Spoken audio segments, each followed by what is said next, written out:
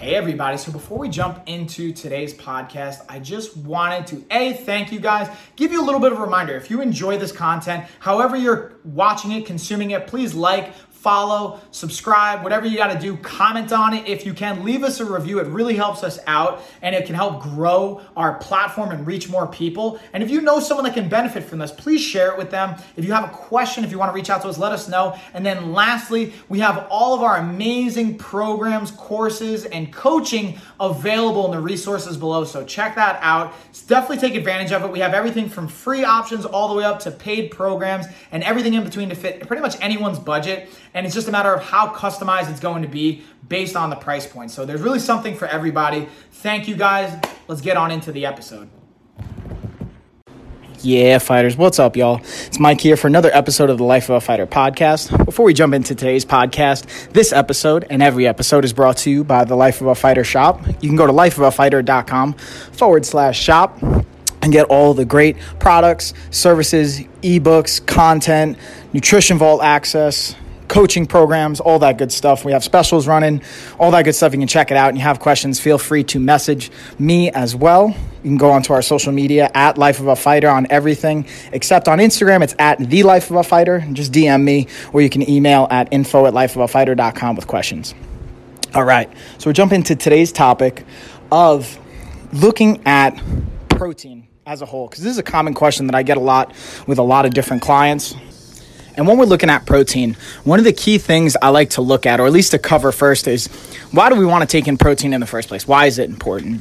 And many of you may already kind of have an idea, may already have a really good understanding or have no understanding whatsoever. So I figured I'll just touch on that, and then we'll dive into some sources and some variations of those sources of protein. So first and foremost, protein is made up of amino acids, and amino acids building up to that protein, that's the building blocks of muscle. So we need to have those present in our body to actually repair tissue damage that we've done during a training session, workout, anything like that. If we don't have both our essential and non-essential amino acids present in the body, we're not going to be able to rebuild muscle.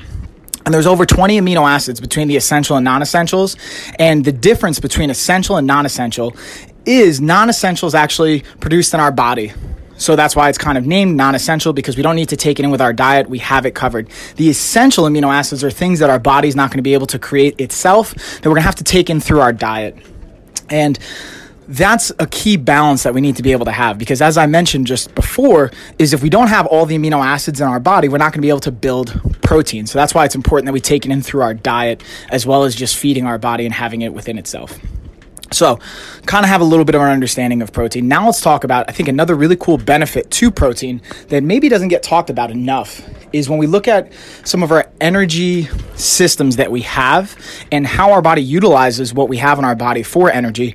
Protein is one of the best things to have because it's really hard for our body to use it for energy. What that means is when we take it in our diet, more than likely, it's not going to be stored or utilized for energy. It's just going to be broken down to use for muscle repair or excreted out of our body. We're not really going to break it down and utilize it for energy or store it as fat. So, and I'll kind of dive into that system. We have a system called gluconeogenesis, which basically breaks down protein or amino acids and utilizes it for a carbohydrate or turns it into glycogen for our body to be able to utilize for a glycolytic system or our energy systems. But really importantly, protein, when we take it in, by itself or with other foods, it's hard to digest. So it takes a little bit of energy. The actual thermal effect of it, quote unquote, so the amount of energy and the heat temperature effect of digesting it is beneficial for slowing down the absorption and digestion of other foods. So for example, let's say you have a big bowl of cereal. Okay, that's going to probably digest pretty quickly into your body for energy, which may be a good thing, may be a bad thing, depending on what our goals are and what our activity level is in that upcoming hour or for the rest of the day or whatever's going on. If we add protein to it, let's say, for example, you add, for whatever reason, you add a scoop of protein powder, or you put eggs in there, or chicken. I know these are weird combinations. Even peanut butter. Sometimes I'll utilize peanut butter because it has fat and protein in it to help slow the digestion and absorption down of whatever I'm eating. And the benefit to it, so the kind of list that usually will go in the order is carbohydrates are the easiest to digest and absorb. Then it's fats, and then it's protein. When we add the harder to digest items, either even from carbs, even like fiber, for example, or in fat, or protein, most importantly, is the hardest to digest, we slow down the digestion and absorption of the entire meal. So another really cool benefit of protein is when we add it to a meal, it slows the digestion and it slows down the blood sugar impact and the insulin impact of that meal. So let's say I'm taking lunch, for example, and I'm going to have a sandwich. I have a sandwich, but I don't have any meat on it or any protein source. I just have, I don't know, let's say I have bread and mashed potatoes, which is a weird combination, but believe it or not, it's delicious. I know from experience as a kid, I used to love making a mashed potato sandwich because that was weird. Doesn't matter, but let's just use that as an example.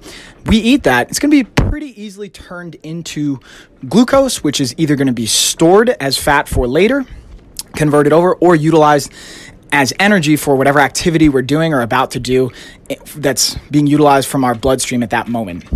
Now, if I add in some chicken, I add in an avocado, which has some good fats in there, which is fats in general. Let's not describe between good and bad fats right now.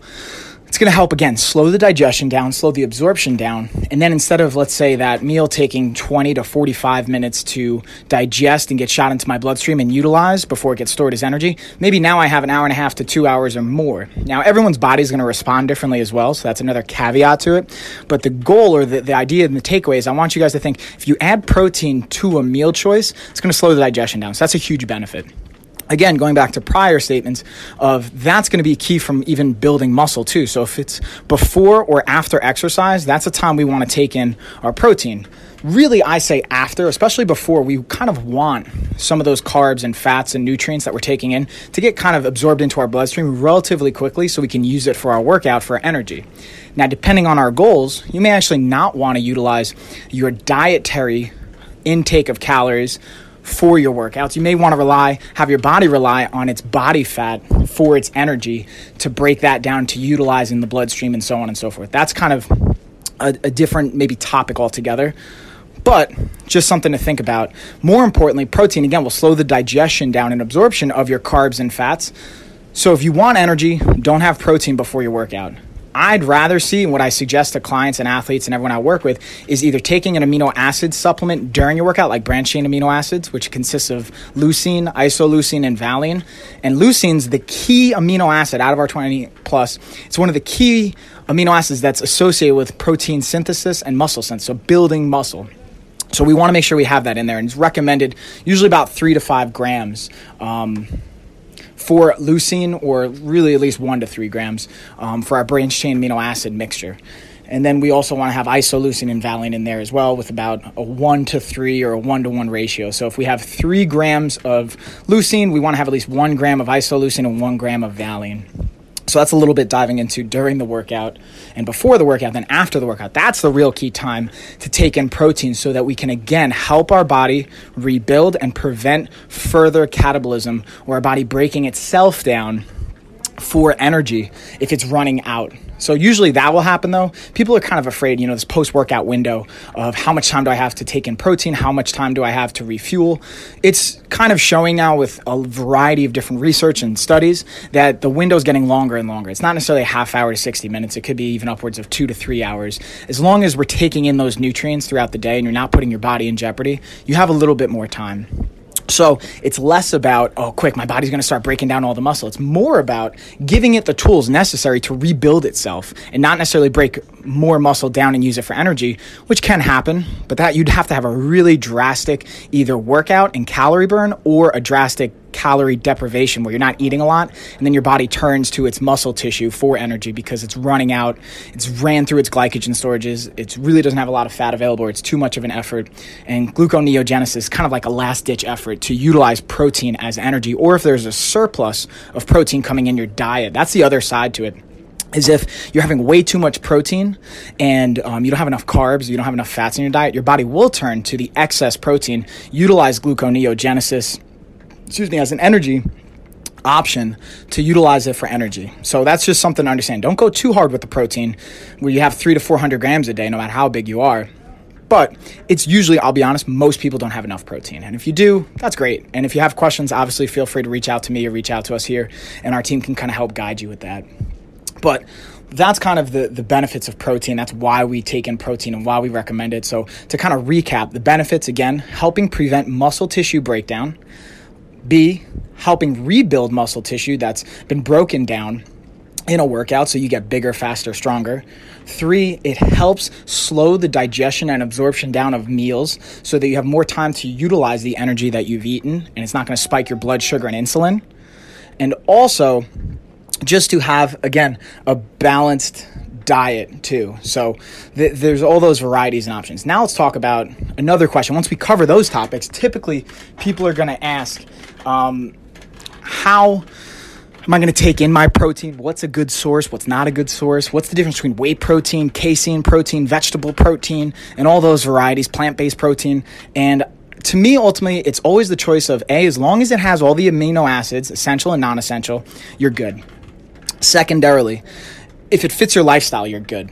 Okay, so there is going to be optimal choices, like whey protein's a faster absorbing protein, especially depending on the type and the source of it, whether it's actually from a food source like animal meats or animal products in general, or even plant-based products, depending on the source again. Or casein protein, which is a slower digesting protein. And the difference in the thought process is typically you want to have a whey-based protein or a faster digesting protein around your workout, just like your carbs are wanting to be faster absorbing so that your body can absorb them and utilize them for the activity you just did. Throughout the rest of the day, I like to think a hybrid of both whey and casein protein, or a slow and fast digesting protein. And then at night specifically, I like to think about a slow digesting protein so that your body can utilize it throughout the night and sleep. Now, that doesn't mean cram a huge casein shake at night before sleep if your goal isn't specifically building muscle, putting on size or strength or recovery. If our goal is specifically weight loss and maintaining muscle, we may actually want to just drink fluids and not have anything coming in and have other proteins coming in throughout the day to hold us over. Again, it kind of depends lifestyle, what your goals are, how your body responds. And there's a lot of cool things that we can utilize, whether it's blood tests, whether it's looking at nutrient panels, whether it's looking at your hormone levels. There's a variety of options that we have that, our team here at Life of a Fighter will utilize with doctors, with our dietitians, that I'll look at and that we kind of reference out for. And that's what's cool about the programs that we utilize, is it's a team. It's not just myself. But also it's just knowing what's my goal, what's the benefit. So if the goal again is weight gain or muscle gain, and that's the sole focus, we want usually a hybrid blend of whey protein around your workouts and then casein protein at night, maybe earlier in the day so it lasts. And then if your goal is more specifically weight loss or metabolic burn and things along those lines, you can still have both whey and casein, or your slow and fast digesting proteins. However, you want to have more of a focus on what your caloric levels are at, what your actual macro ratios are, how much protein to fat to carbs you're eating, and less about, all right, what's the digestion rate of my protein, which is an important thing, but we have a couple of other things on our checklist we can look at. So again, now let's talk about some good sources from a food standpoint, and then we'll talk about supplementation. So from foods, this is even something I've covered, talk with my clients. We have an ebook, our 28-day challenge, and we list, and I basically just like to go through a lot of those sources that I've utilized. And you can kind of click below for those. So think about any kind of animal products or meats. So we're talking about chicken breast, chicken thigh, chicken wings. All those are going to be options for protein. You can, again, beef, pork, lamb, any one of those are going to have a good protein source. We also have eggs, dairy products in general, whether it's milk, Greek yogurt, that's all going to have good sources of protein. Cottage cheese, other cheese options, really any kind of cheese except American cheese is going to be the biggest one I'd say to stay away from because it's usually more processed. So we want to try and curve away from that. We also have plant-based proteins. The key to plant-based proteins is making sure you have a complete amino acid spectrum. Again, I talked about essential and non-essential options. So for example, mixing rice and beans. When you mix those two together, even though not exactly plant-based per se is, but people don't typically think of that because they're so high in carbs, that will complete a protein spectrum. So that's the key. Then from a supplementation standpoint, we can look at, again, whey-based proteins, plant-based proteins, and casein-based proteins, and they'll also be hybrids. And what I'll do is I'll list all of those for you below, so check out those references and resources. I'll also link to a couple of the products that I really like. For example, Onnit has a really good one. Dymatize has a really good protein. We have even Chaos at Pain that Coach Brian over here at Rogue Combat Club works with. They have some really good supplementation from amino acids to pre-workouts and all those things, but their amino acids for the protein side of things are really good. And I like Quest Nutrition even for their snacks, and they have some really good powders and mixtures. And we have a variety of options, so I'll link to those below.